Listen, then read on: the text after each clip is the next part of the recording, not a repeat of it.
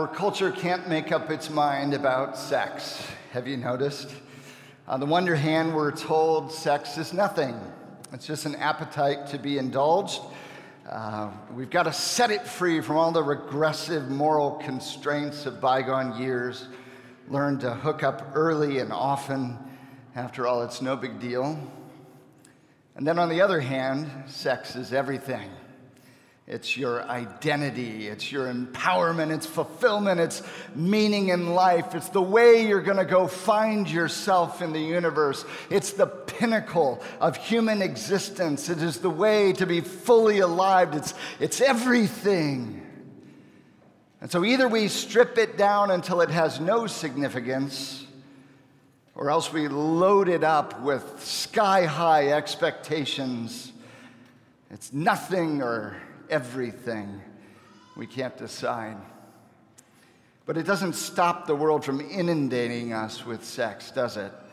You can't turn on the TV or go to the movies or read a novel or get on social media or even drive down the highway and not see a billboard or something full of alluring, steamy, and seductive advertising. Try to take a walk down Michigan Avenue and tell me if we are not being bombarded by provocative images designed to anchor products to our aroused desire. And because we're saturated as a culture with this kind of eroticism, we walk around in one of two modes. Either we become hyper-sexualized, constantly overstimulated, wound up with nowhere to go, or we become desensitized, numb, and it takes more and more to move the needle. We find our kicks in the darkest places.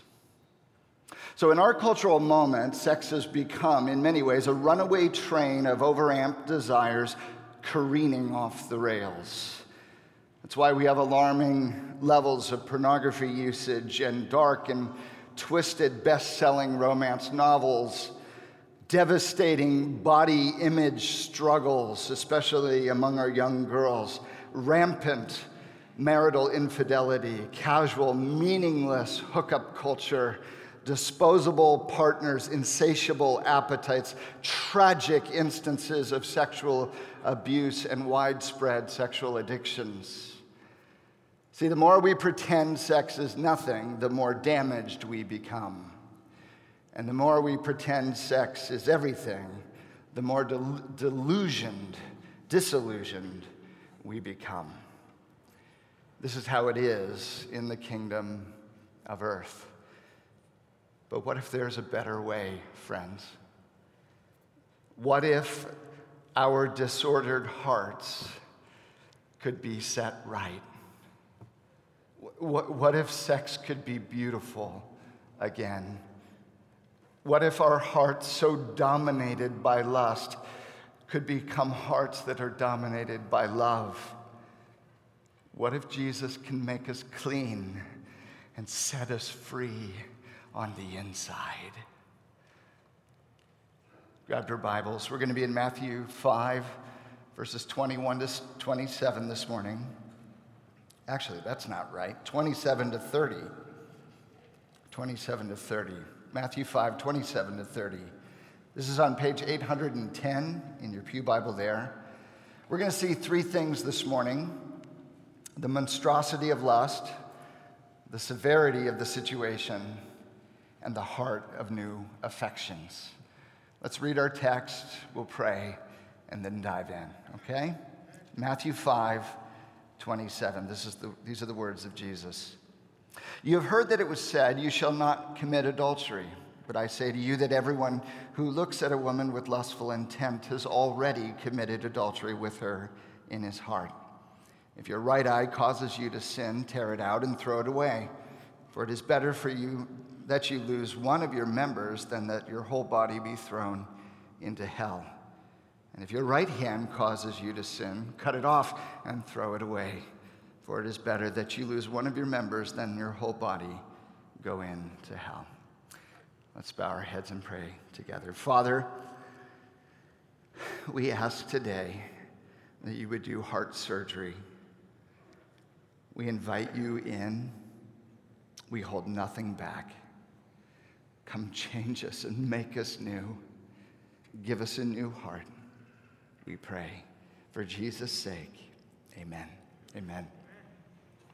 First of all, the monstrosity of lust, the monstrosity of lust.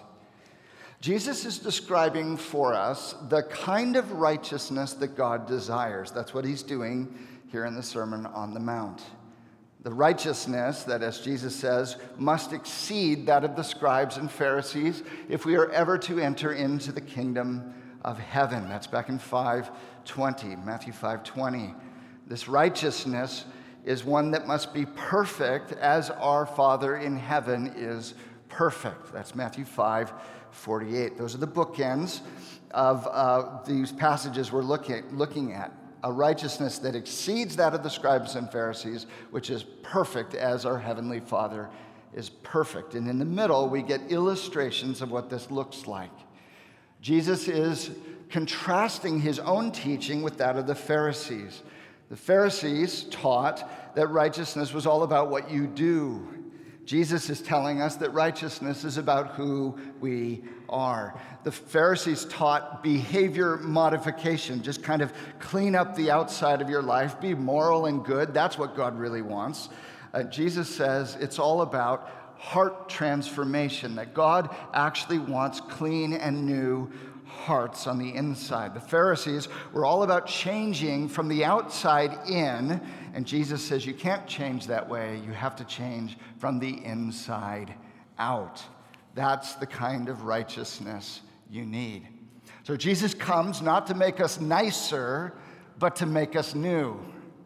Jesus comes not to give us a whole new law to obey. He comes to give us a whole new heart that will obey. A heart that is full of the goodness of God, the goodness of God himself.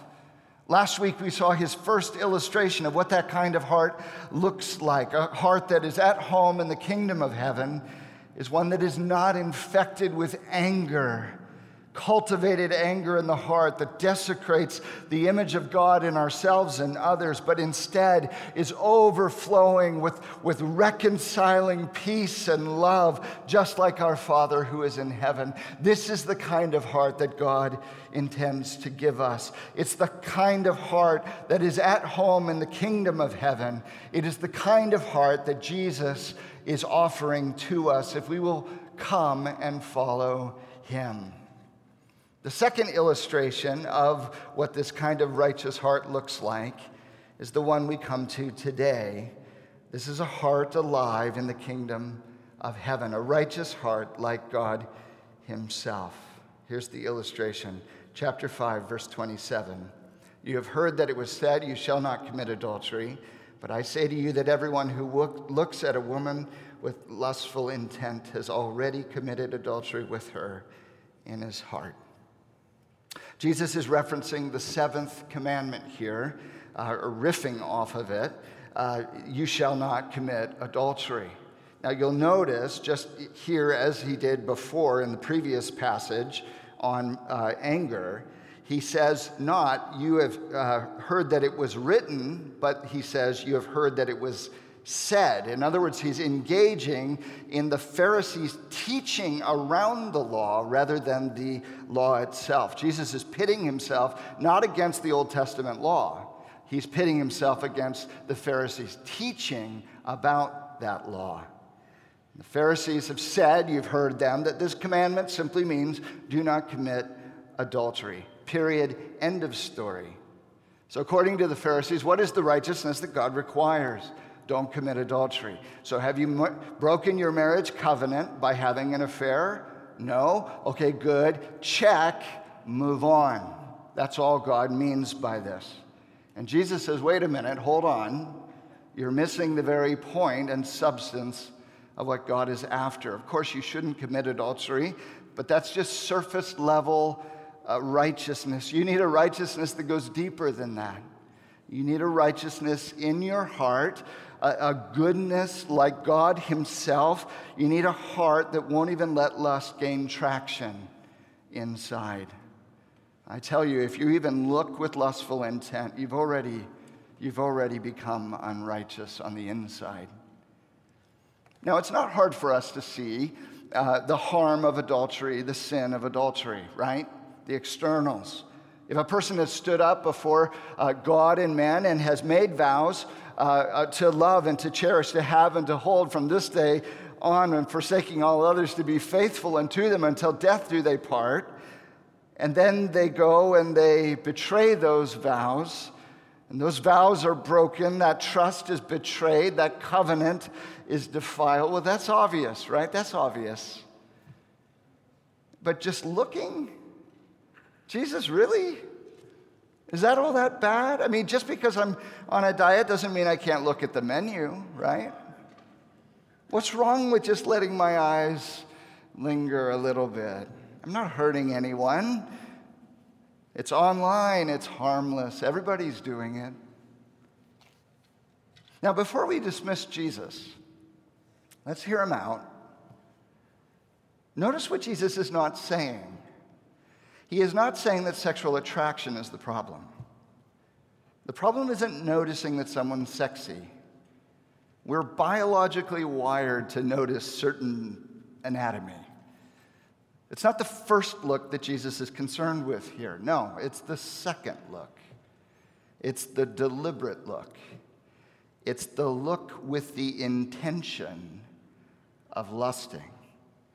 It is the gawking, fantasizing, ravishing, feasting look. That's what he's talking about, the look.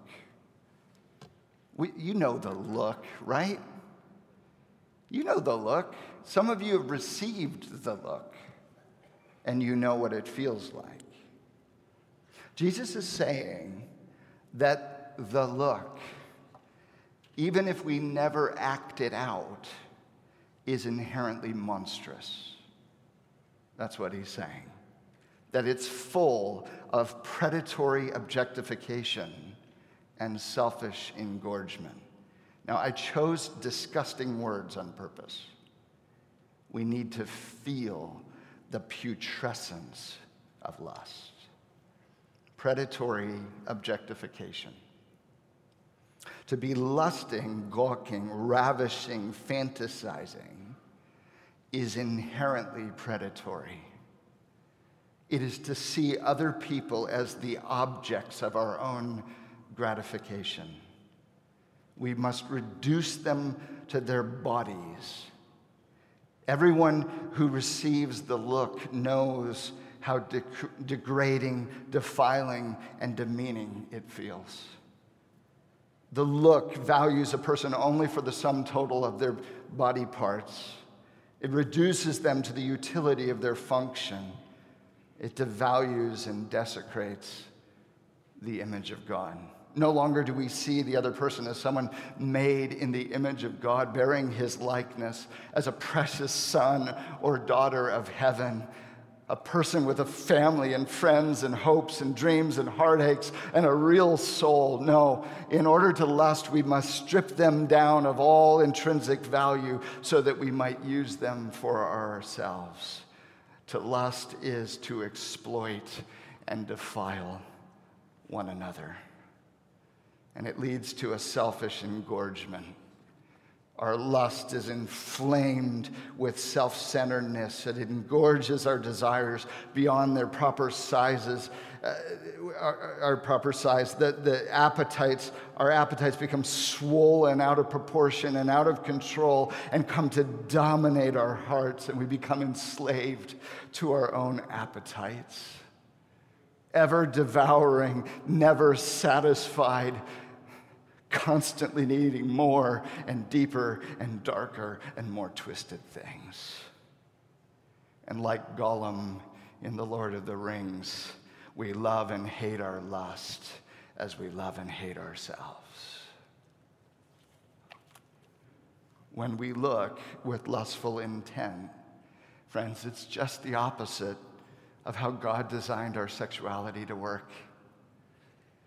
God gave us this beautiful gift of sex as an act of radical self-donation and self-giving. It is the giving of oneself for the enjoyment of another within the security of a covenantal love and faithfulness. Sex is designed to forge deep covenant bonds in self-giving love for life.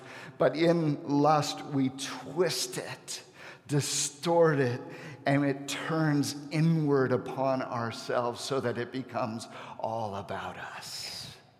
Friends, our sexuality in lust is caving in upon us. Whether it's at the beach, or reading a romance novel, or in private mode on your cell phone, cultivating lust in our hearts caves our souls in upon themselves. And Jesus says to cultivate lust in the heart like this is monstrous. To you, to them, to everyone. Back in November, the Sunday Times ran an interview with the supermodel and social media influencer Emily Ratajkowski. The headline caught my attention. She said, "I had succeeded by commodifying my body. So why was I so unhappy?" It's a great question. She has it all. Everyone, everywhere, admires her, Googles her. Why am I so unhappy? She writes, "Being a sex symbol at first felt empowering, but then I realized I didn't have as much say over my body, whom it belongs to, and how it can be used as I thought. It had never occurred to me that the women who gained their power from beauty were indebted to the men whose desire granted them that power in the first place. Those men were the ones in control, not the women the world fawned over. I've had to face the reality of the dynamics at play, admitting how limited my power really is. How limited any woman's power is when she survives and even succeeds in the world as a thing to be looked at." Friends, even on the other side of the camera lens, she can feel the ravaging, dehumanizing desecration of looks that she can't even see. Those sultry smiles she paints on her face are all facades. Underneath, she's crying for help. Jesus wants us to see the severity of the situation. Verse 29, "If your right eye causes you to sin, tear it out and throw it away. For it's better that you lose one of your members than your whole body be thrown in hell. And if your right hand causes you to sin, cut it off and throw it away, for it's better that you lose one of your members than your whole body go into hell." What is he saying here? He's saying if your eye causes you to sin, if you're fantasizing with your eye, why don't you just tear it out and throw it away? You're better off blind than in hell. That makes some degree of sense. And then he gets even more graphic. Is your hand the problem? Are you using your hand to gratify yourself in lust? Jesus is getting real here, guys. Cut it off, throw it away. You're better off maimed than in hell. What is Jesus doing? He's using the most drastic, graphic, horrifying language to help us see that lust in our hearts is a matter of life and death. It's a matter of life and death. He's not really telling us actually to hack off body parts. He's trying to shock us. He wants to get our attention. He wants us to see the severity of the situation in our hearts. You only amputate if it's a life and death matter, right? You only amputate if survival is at stake. Jesus is saying that our eternal survival is at stake. It's on the line depending on what we do with lust in our hearts. We cannot enter the kingdom of heaven unless our righteousness exceeds that of the scribe and Pharisees. We need to be perfect as our heavenly Father is perfect. And even if we never go out and sleep around, if our hearts are full of cultivated lust, Jesus is saying we'll never enter into the kingdom of heaven. There will be hell to pay unless Jesus can rescue us, unless Jesus can cleanse us on the inside, unless Jesus can give us a new heart. See, our problem is not in our eyes, is it? Our problem is not in our hands. Jesus is counting on us realizing that it doesn't matter how many body parts we hack off, we will never get to the heart of the matter. He's pressing the outside in of the strategy of the Pharisees to its extreme. He says, look, if you try to change from the outside in, you'll never get to the heart of the matter. You can keep hacking parts of your body off until you're a mutilated stump of a human being, and you will still have a monstrous heart if I don't do something for you. The spiritual rot goes all the way to the core. You need a different heart to survive in the kingdom of heaven. What's the implication? If amputation is the solution, it's not really. The only way you could deal with it is to amputate your own heart, and then you die. But what if Jesus can give you a heart transplant? What if Jesus can change you from the inside out? Jesus is saying, come at your sin drastically.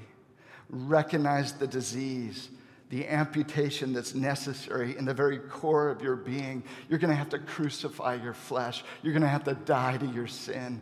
You've got to repent, for the kingdom of heaven is at hand. Come, follow me. Turn away from all the way you're living related to this whole issue of sexuality. You need a whole new way, a whole new life. Come to me. By grace through faith in me, I can give you a heart of new affections. A heart of new affections. Remember, Jesus said, for unless your righteousness exceeds that of the scribes and Pharisees, you will not enter the kingdom of heaven. He said, you must be perfect as your heavenly Father is perfect. The righteousness that you and I need is a goodness of heart like God himself, full of loving, self-giving, and covenant faithfulness that honors our brothers and sisters as those who bear the image of God. But our hearts are not like that. Our hearts are a mess.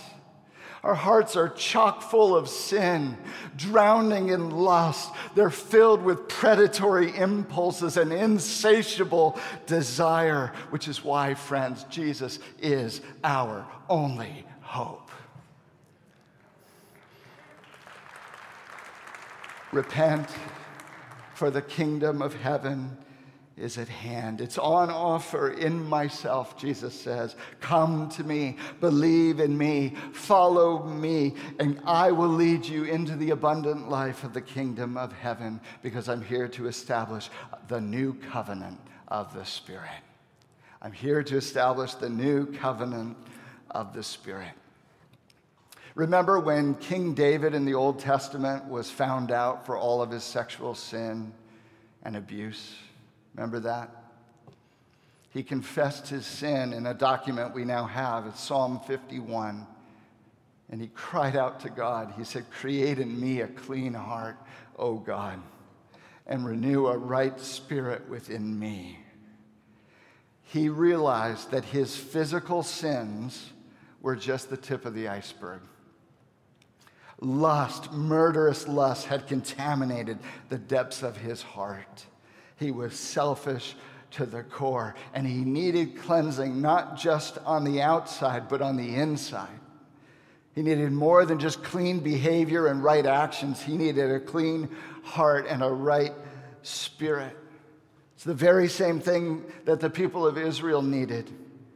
The history of the Bible is that time and time again, the Israelite people's hearts continued to wander away from God, and they cheated on him with foreign idols. They were unfaithful to him time and time again, and the problem lay deeper in their hearts than just in their behavior. Adding more laws will never help us deal with the deepest flaw that we have in our hearts, and that is that we are wicked on the inside. Our hearts are monstrous, full of unfaithful lust. That is our problem. Which is why God in Ezekiel 36, verses 25 and 27, makes this promise to the people of Israel. I will sprinkle clean water on you, and you shall be clean from all your uncleanness, and from all your idols I will cleanse you, and I will give you a new heart, and a new spirit I will put within you. And I will remove the heart of stone from your flesh and give you a heart of flesh. And I will put my spirit within you and cause you to walk in my statutes and to be careful to obey my rules. Friends, don't you see? When Jesus comes and offers us the abundant life of the kingdom of heaven, he is inviting us by grace through faith into the new covenant of the Spirit, which he will establish through his substitutionary and atoning death on the cross. That when we come to Jesus and admit that we are sinners far from God, that when we believe that Jesus has done everything to make us right with him and commit our lives to him, say, be my Savior, be my Lord, be my everything, he comes and cleanses our hearts from all unrighteousness. He forgives us of all of our iniquities. He gives us a new heart and a new spirit. He makes us tender and willing to obey him. He fills us with his Holy Spirit, who now leads and guides us in the paths of righteousness so that we bear the fruit of the Spirit in our lives from the inside out. He is teaching us to live not as orphans, but as children of God. Friends, we are not orphans. We are children of God. An orphan goes through life fending for themselves, making sure all their needs are met because they don't have anyone looking out for them. And in the heart of an orphan, cultivated lust is natural because no one's looking out for me, and so I have to make sure my deep needs are met. I need to feel secure in the universe. I want to feel significant and valued. I want to feel satisfied and happy, and if I have to use other people to get what I need, I'll do it. I'll cultivate lust. I'm on my own, after all. It's the heart of an orphan, you see. But the Spirit teaches us to cry out, Abba, Father. He reminds us that we are sons and daughters of the Most High God, that we are children of God. We're not on our own. We don't have to fend for ourselves. We have a good Father who delights in us and loves to give good gifts to his children. And he knows everything we need even before we ask him. And the Spirit is teaching us to look to our Father for the security we deeply long for, that he will never leave us or forsake us, for the significance we need. He has crowned us with glory and honor in Jesus Christ. We are sons and daughters forever, for the satisfaction we most desperately ache for, because in his presence there is fullness of joy, and in his right hand are pleasures forevermore. Friends, don't you see? As a child of God, I can drink deeply of the spiritual resources that are available in relationship with my Father, so that I now am full of the love that God has for me. And so I go into the world to pour myself out in love and selfless, self-giving, and faithfulness for others. It's just the opposite of an orphan heart. An orphan heart goes into the world empty, starving for its deep spiritual needs to be met. And lust is one of the ways we try to meet those needs, to quench that thirst. That's why the character Father Smith in Bruce Marshall's 1945 novel, The World, the Flesh, and Father Smith, says this: The young man who rings the bell at the brothel is unconsciously looking for God. I've heard this attributed to G.K. Chesterton. He never said this. It's from here. Listen to this again. The young man who rings the bell at the brothel is unconsciously looking for God. The deep need under the need is spiritual. It's what Blaise Pascal meant when he wrote that there is a God-shaped vacuum at the heart of every person. It's what St. Augustine was referring to in his Confessions when he wrote, "Thou hast made us for thyself, and our heart is restless until it finds its rest in thee." Friends, do you realize what this means? It means that lust shows me my heart. Lust shows me my heart. When I live in lust, I'm living as an orphan, looking to other human beings to meet the deep soul needs that only God can satisfy. But in the same way, love shows me my heart too. That when I live as a child of God, I look to Him to fulfill my deep soul needs so that I can then give myself away in love and faithfulness in this world and live a life of purity. See, my heart shows me what's real. I can have all the right theology in the world. This is what matters, you see?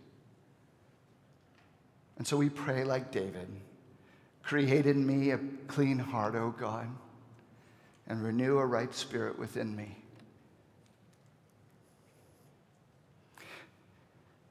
Friends, maybe this morning you realize you need a clean heart. All your religious efforts have fallen flat. All of your outside-in strategies have never changed your heart. And you're ready in this moment to repent, for the kingdom of heaven is at hand. Jesus is enough, friends. If you will admit you are a sinner, believe that Jesus has done everything to make you right with God, and commit your life to Him. Say, "Be my Savior, be my Lord, be my everything. Come give me a new heart." He can change you. This can be your moment of freedom. Or maybe this morning, you're a follower of Jesus Christ, but you realize you've been living as an orphan. For far too long, you've been quenching the Spirit, allowing lust to hold you captive, looking for security, significance, and satisfaction in all the wrong places. Won't you come home? Won't you run to the Father? A few years ago, I read a story of a family from the Midwest. I think it was like Nebraska. And the daughter and the parents had a falling out, and she ran away from home. And to survive, she had to sell her body to pay the bills.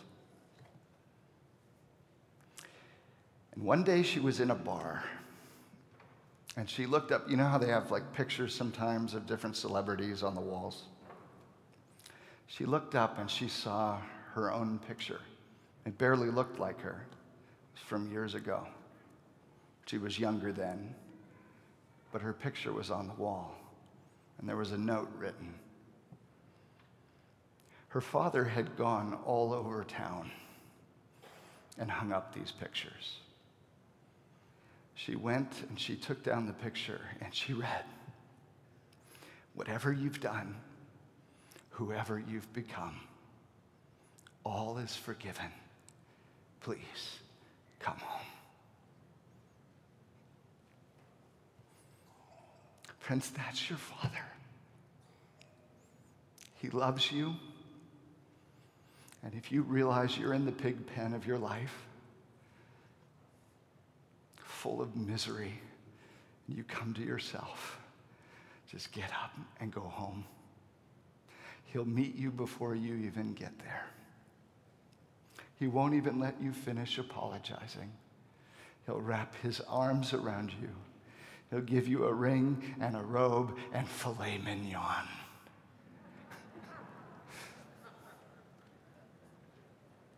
Friends, blessed are the pure in heart, for they shall see God.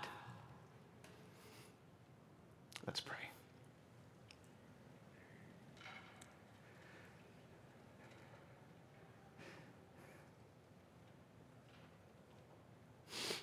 Father, our sin runs so deep into our hearts. This isn't theoretical stuff. Forgive us for our deep brokenness, for our selfishness,